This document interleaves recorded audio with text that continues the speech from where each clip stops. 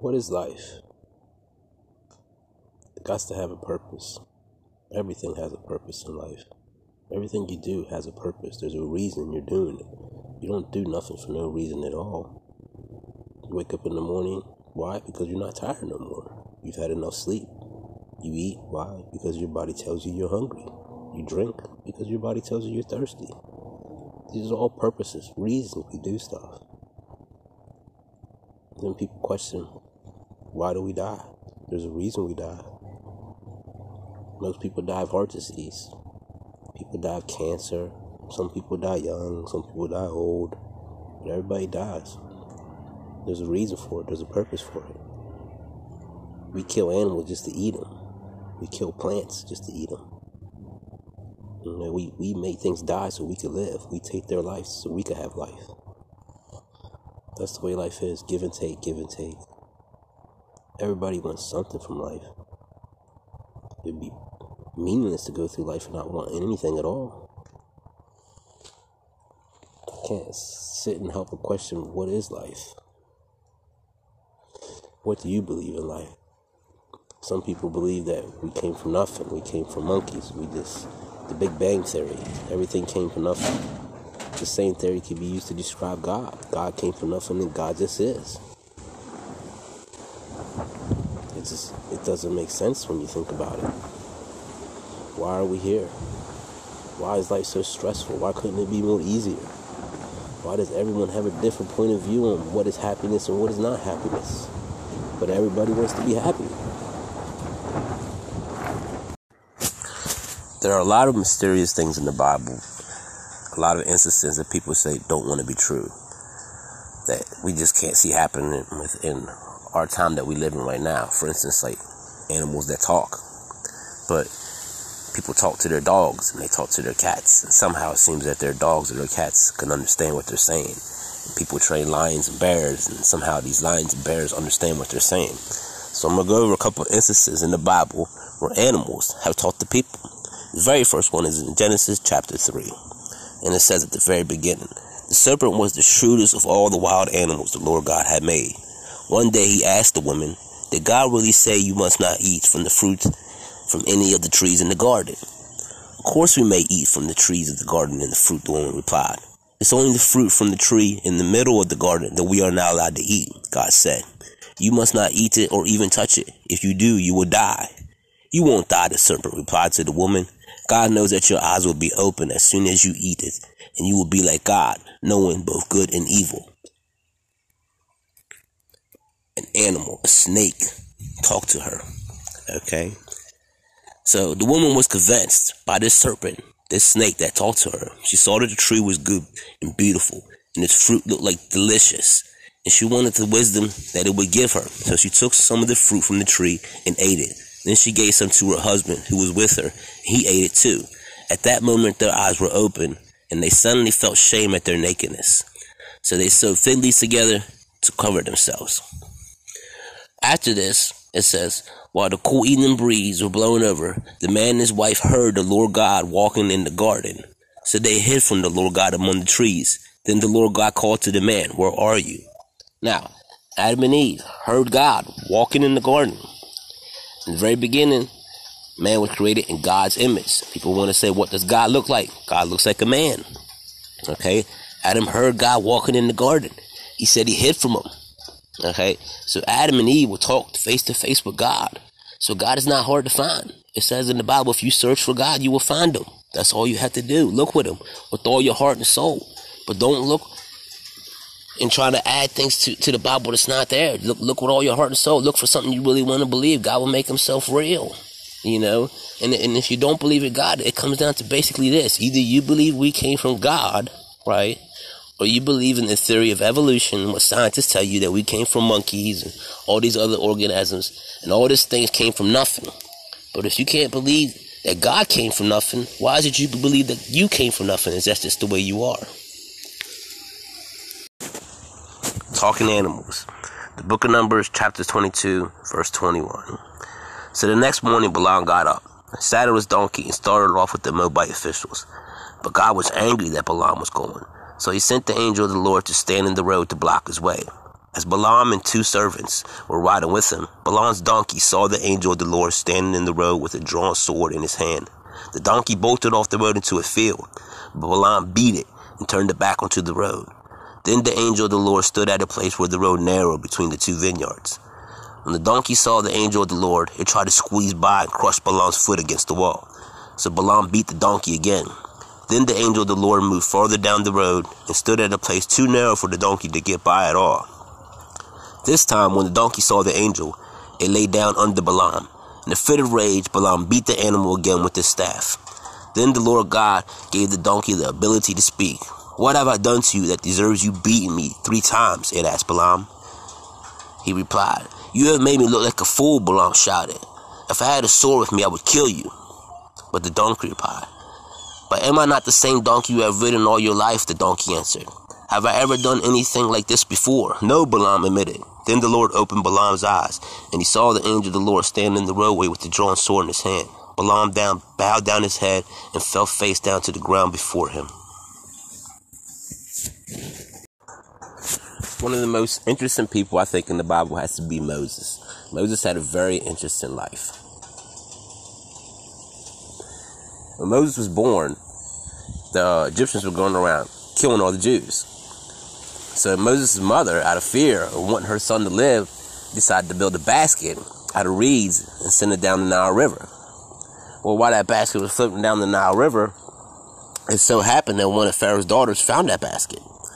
And, she took the child from the river. Now, some of these texts describe the child being as known that this was a Jewish child that she took from the river. But there's also belief that she thought that this god came from the gods because there were river gods. There were also many gods that the Egyptians worshipped, okay? So Moses, in theory, was brought up thinking that he was a god, okay? And they kept him there as a god, and he was raised as an Egyptian. And he didn't know no different. He thought he was an Egyptian his whole life, It wasn't until he was 40 years old that he met God. And one day when he was out and he was walking around and he saw all these slaves, and he saw them being beaten and stuff, right? That same day, he met his sister, and his sister told him, you're not really who you think you are. Your past is not really what you think you are. You're a Hebrew. You're a Jew, like one of us. And this really puzzled Moses. It ate at his heart, and he thinks, man, he goes, this doesn't make, sense. He goes, but he looked at his life. He didn't look like his mom or dad. And his mom told him that he was brought from the river, and no one knows where he was really born from, and that's how he was raised. And so he got mad when he saw one of the Egyptians beating one of the Hebrews, and he picked up a rock and he killed him. He killed the Egyptian right there. So Moses was a murderer. By today's standards, he'd be doing a life sentence. He'd be in prison, no question about it. He'd be doing fucking life. It's over with. Forget about it. You're doing life. You killed someone. So Moses ran away when he knew he was wanted for murder. He took off. He ran away from the Egyptians and he went to the wilderness. While he was out there, he was walking and he saw this bush that was on fire, but the bush was not being consumed by fire. And he thought to himself, man, this is a curious sight. Let me go check this out. Let me go see what's going on with this bush that, I see the fire burning there, but it's not being eaten up enough, and the leaves are still on it, and the bush is still there, but the fire is still consuming. So as he walked towards the bush, he heard his voice. He says, Moses, Moses. And he said, who are you? He goes, me, the Lord your God. He said, and the first thing God said to me, he said, take off your sandals, for the place you are standing is holy ground. This is one of the second images we get of God. The first image we get of God was, in the Garden of Eden, when Adam and Eve was there. And Adam said he heard him walking in the midst of the garden. So we know God looks like a man because it also states that God was created in his image. Okay, so God was walking around in the garden with Adam. We're created in God's image. That's what God looks like, a man. Okay, so Moses actually met God face to face in Adam. Very few people that saw God face to face. So after, Moses met God, he met this burning bush. He said, what do you want me to do? He said, I want you to go set my people, the Israelites, free. And he thought to himself, man, I can't do this. He goes, what am I supposed to bring back to Pharaoh to send, to prove that I'm sent by you, God? And he said, but not only that, he goes, I can't speak well. Most people interpret this that Moses stuttered, that he had some type of speaking problem. Moses was considered a coward. And so was his brother Aaron. He said, I'll send your brother Aaron with you. He speaks good. And he still didn't want to go. He still tried to talk his way out of it. I don't want to go, God. I don't want to go. God said, what is that you have in your hand? and he had a staff in his hand. He said, throw it down on the ground. When he threw it down on the ground, bam, it turned into a snake. He was scared, and he backed up. He said, man, God said, reach out your hand, grab the snake by the hand, by the tail. And when he grabbed it by the tail, it turned right back into a staff. He goes, go show Pharaoh this sign. And he goes, if he doesn't believe this sign, he goes, I want you to do something else. He goes, stick your hand in your pocket by your bosom. So he stuck his hand in his pocket, and it came out leprosy. Like all the flesh was gone. It was eaten away. It was raw. It was rotten. It looked like it was ready to fall off. And he's like, what is this? And he said, stick your hand back in your pocket. So he stuck his hand back in his pocket. And when he pulled it out, it was healed. Like he's never been sick or nothing. There was nothing ever wrong with it. He goes, if you don't believe the first sign with the stake, then show him this sign with your hand, leprosy. He said, okay.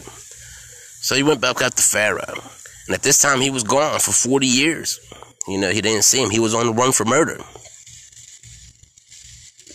Now, it has to take a lot of heart, a lot of courage to go in front of this king of Egypt, the Pharaoh, knowing that you're wanted for murder, knowing that you could spend the rest of your life in jail, or you could even get the death penalty yourself. But he had to trust that what he saw was real, and he believed God to be real for what he really was.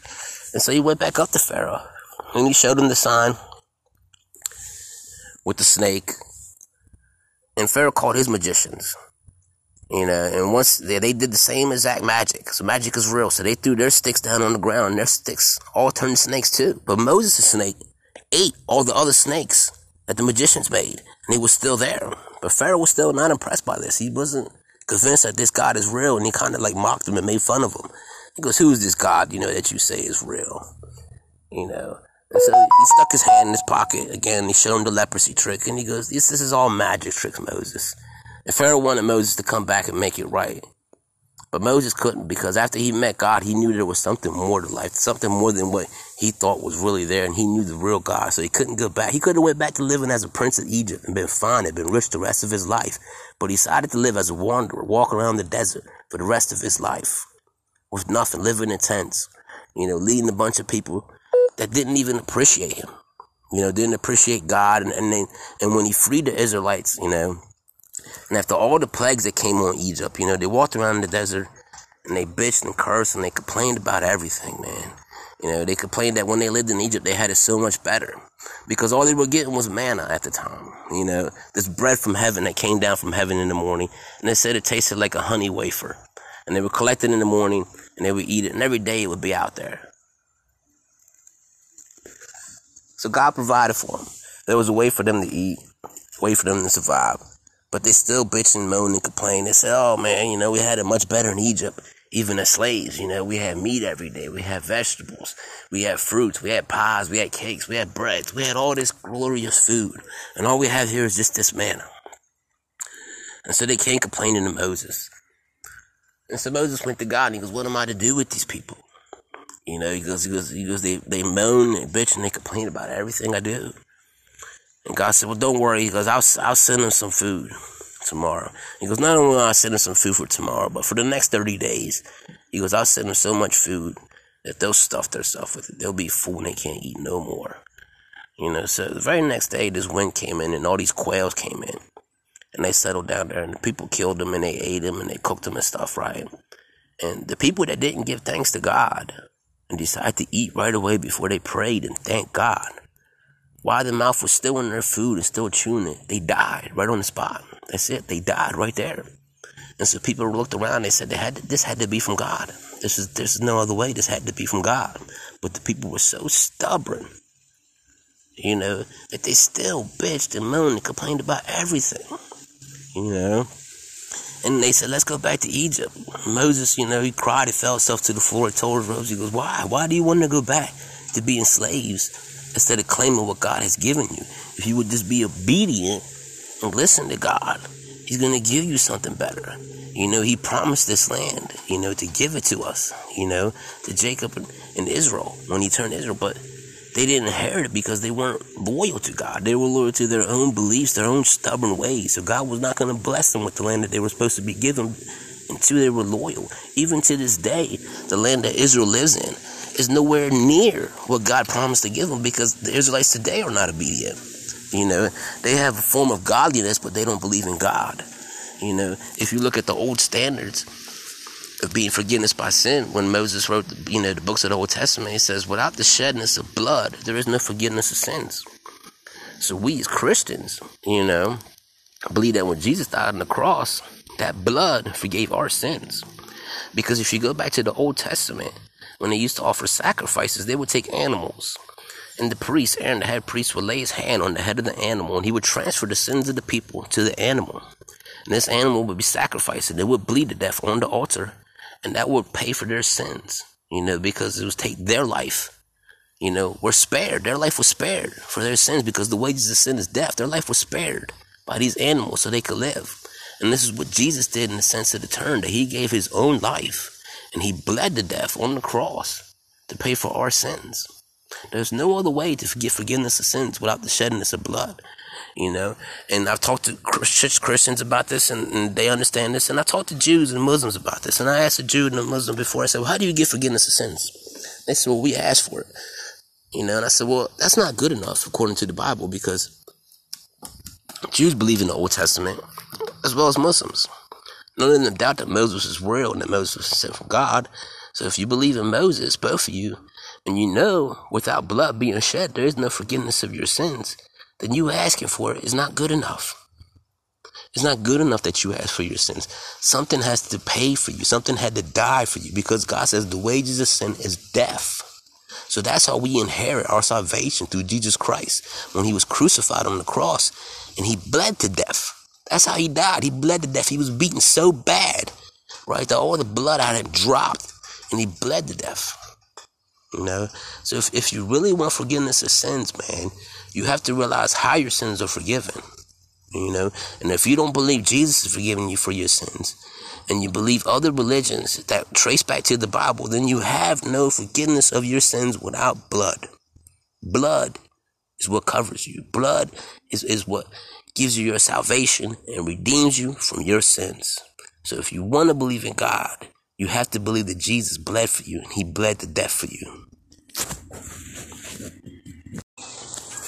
I want to talk about Islam and the Prophet Muhammad. Now, if you read the Quran, you will find out that the Quran verifies that the Bible was real. And, he verifies that all these miracles took place and stuff, right? But if you read through the Quran, you will see that the Prophet Muhammad himself never actually committed or, performed no miracle at all. He didn't do no miracle at all. And when the people came to him and they said, show us a sign that you're from God, he didn't give him no sign. He quoted something about a she-camel spitting on people and stuff, right? But he didn't actually commit no miracle at all. He didn't perform no miracle to show he was from God. And so if you go back to these old prophets, okay, Moses performed miracles, okay, Elijah performed miracles, Peter and Paul, Jesus, all these prophets performed miracles, all through the Bible, these miracles were performed, and for a person to claim that he's coming from God and he has nothing physically to back it up and no miracle to back it up, then you really have to question it. You really have to question, what is this person from? Where did he come from? And the Prophet Muhammad was uneducated. He did not know how to read or write. And the people that wrote these Bibles, they were educated people. They knew how to read and write. And the theory is that, the angel Gabriel, appeared to the Prophet Muhammad in some cave, and he spoke to him, the Quran. And so he walked around telling other people what he saw there.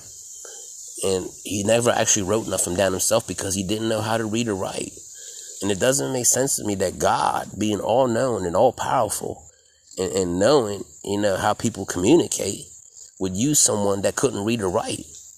Like, this person was considered stupid. You're like, if you go around in today's society and you don't know how to read or write, you're stupid. And and you have nothing to really show for yourself. Like, that's dumb. To think that God would use a prophet that couldn't read or write, and to send to say, hey, this is God, this is from God, this book is from God, So the theory was that when the Prophet Muhammad came out the cave and he was telling these people these stuff, a lot of people thought he was crazy. They didn't, believe him and stuff, but there were some people that joined him, and he had an army of people, and he went around and he raped and, pillaged a lot of people. He murdered a lot of people, and he spread, the word of the Quran through the sword. And so these people that were following him, going around killing people, raping children, raping women, because this is allowed in the Quran. You are allowed to rape women and children in the Quran. It says that, it says if they're not Muslims, that they don't believe the way they do, you have the right to do anything to them. That's what the Quran states. It says that you have the right to kill these people. And if you even look in today's society about Muslims, most of these wars that we're at around the country, it comes back and it stems back to Islam. I mean, if you just look at it, man, every war that we have been in America since I have been alive, if you go back to the Gulf Wars, these are all Muslims we're fighting. We're not fighting nobody else, man. We're not, all these terrorists, that are doing these bombings and all these suicide bombings and all these killings and stuff. These are Muslims. They don't come from nothing else, and they all believe the same thing. They all believe the Quran, and to think that God would want someone to murder someone else, that's not love, that's hate. That has to be from Satan, man. That doesn't come from God. And if you think about it, Satan himself wanted to be God. That's what he wanted. He wanted to go to God's throne and take over. He wanted to overthrow God. That's the reason he was cast out of heaven, because he wanted to be just like God. He had this image in his head where he was jealous, and he's like, well, why can't we be like God? He was the created, wanted to be like the creator, and you can't be the creator. There's only one creator. And so Satan will work in many different ways, man. And he'll take praise in many different ways, but his favorite name is God. And if you look at, Islam, their language is Arabic, and all the Qurans are written in Arabic, and it used to be against their religion to transfer from any language but Arabic. And that doesn't make sense, because God created all these languages, but he only wants you to know Arabic. And so when I read the Quran before, it was translated to English, and I had to tell you, man, it seems like a fucking retard wrote this book. Like, the way it was worded, it just didn't make sense, man. And everything, there were so many misquotes in the Quran about the Bible, so many misquotes that you could look back that he misquoted so many things, And the weird thing is that the Quran, when he wrote it, he states that the Bible is true. Okay, so the Prophet Muhammad, when he dictated the Quran, because he didn't know how to read or write. Okay, he was literate. He didn't know how to read or write, and he did this all by word of mouth. And scribes were writing down what he said. Okay, so how can this guy be from God and not be intelligent when God is intelligent and all knowing? It doesn't make sense that God would use a person so stupid to communicate to his people. Why? That doesn't make no sense, man. That's like, there's no way to communicate to a person if you can't read or write, and you don't even know what the words you're saying, what their meaning is. So this is demonic. This is really demonic. Okay. And another thing is, if you look at it, when we read in the book of Revelations, so the people would take the mark of the beast, which is 666. Okay. Now, history goes back, and you look at the Prophet Muhammad and the years he lived in, and when the Quran was written. Is it by chance? And it's kind of strange and weird that when he was alive was the year 666. The same thing that the Bible predicted would be the mark of the beast. So within this year, 666 AD, was when Muhammad was alive, when he was going around, when Islam first started. Islam has no roots at all. They have nothing to trace back to besides Muhammad. They have no other prophet besides Muhammad. And yet they claim to believe in all these other prophets. They say, yeah, Moses was real and Jesus was real, but they don't see Jesus as the Son of God. They just see him as just another prophet. So if the Quran verifies that the Bible was real and all these people in the Bible were real, then that means that Muhammad was a false prophet. In his own words, he was a false prophet, and he couldn't have been sent from God, because God says in the very last book of Revelations, okay, at the very end, he goes, anyone that adds to or takes away from this book, may he be cursed. Okay, and this whole basis of writing the Quran and him becoming a so-called prophet was based off the Bible. Okay, and he added to and he took away from it. Okay, and he misinterpreted so much of it. Okay, so if you really want to believe he was a prophet, by his own words, he couldn't have been. He's letting you know that he was fake. He's letting you know that he was not real and he was not sent from God. Okay. And God said he would send false prophets into the world to test the people, to see if they're loyal, right? And this is one of the most famous false prophets of all time, but so many people fall for it. If you look back just at the short history that I've been alive, 42 years, right? Every war that America has been in since I've been alive has been with Muslims. That we have fought no one really else. If you go back to the Iraqi wars, with Saddam Hussein and everything, these people were Muslims, right? And if you go to other Muslim countries, and Islam is called the religion of peace, right? These people live horribly, man. They live in poverty and they live cursed. So how can this be the religion of peace when there's no peaceful Muslim country? You really have to dig into this, man. You really have to dig into this, right? And if this is a religion of peace, then why do these Muslims hate everybody that's not Muslims? Why do they hate Christians and Catholics and Jews so much? Why do they go in there murdering Jews, right? When we know from the Bible, that every prophet that was in the Bible was Jewish, okay? This guy was not Jewish. He had no ties at all to Judaism or anything, or to Israel. He never even visited Israel, okay? So how is it that God changed so much, to completely abandon Israel and come from this prophet and just say, this is the prophet Muhammad and this is my new word? And God says, I am the Lord your God, I do not change. The prophet Muhammad said the Bible is real. He says, I am the Lord your God, I do not change. He's basically telling you he is not a real prophet. He is a false prophet. And God said he would send false prophets to test the people, to see if they were real. Okay, and the very last book of the Old Testament is the book of Malachi. It's only 3 chapters long. Okay, and it sums up all of the Old Testament. Okay, and God said, put me to the test.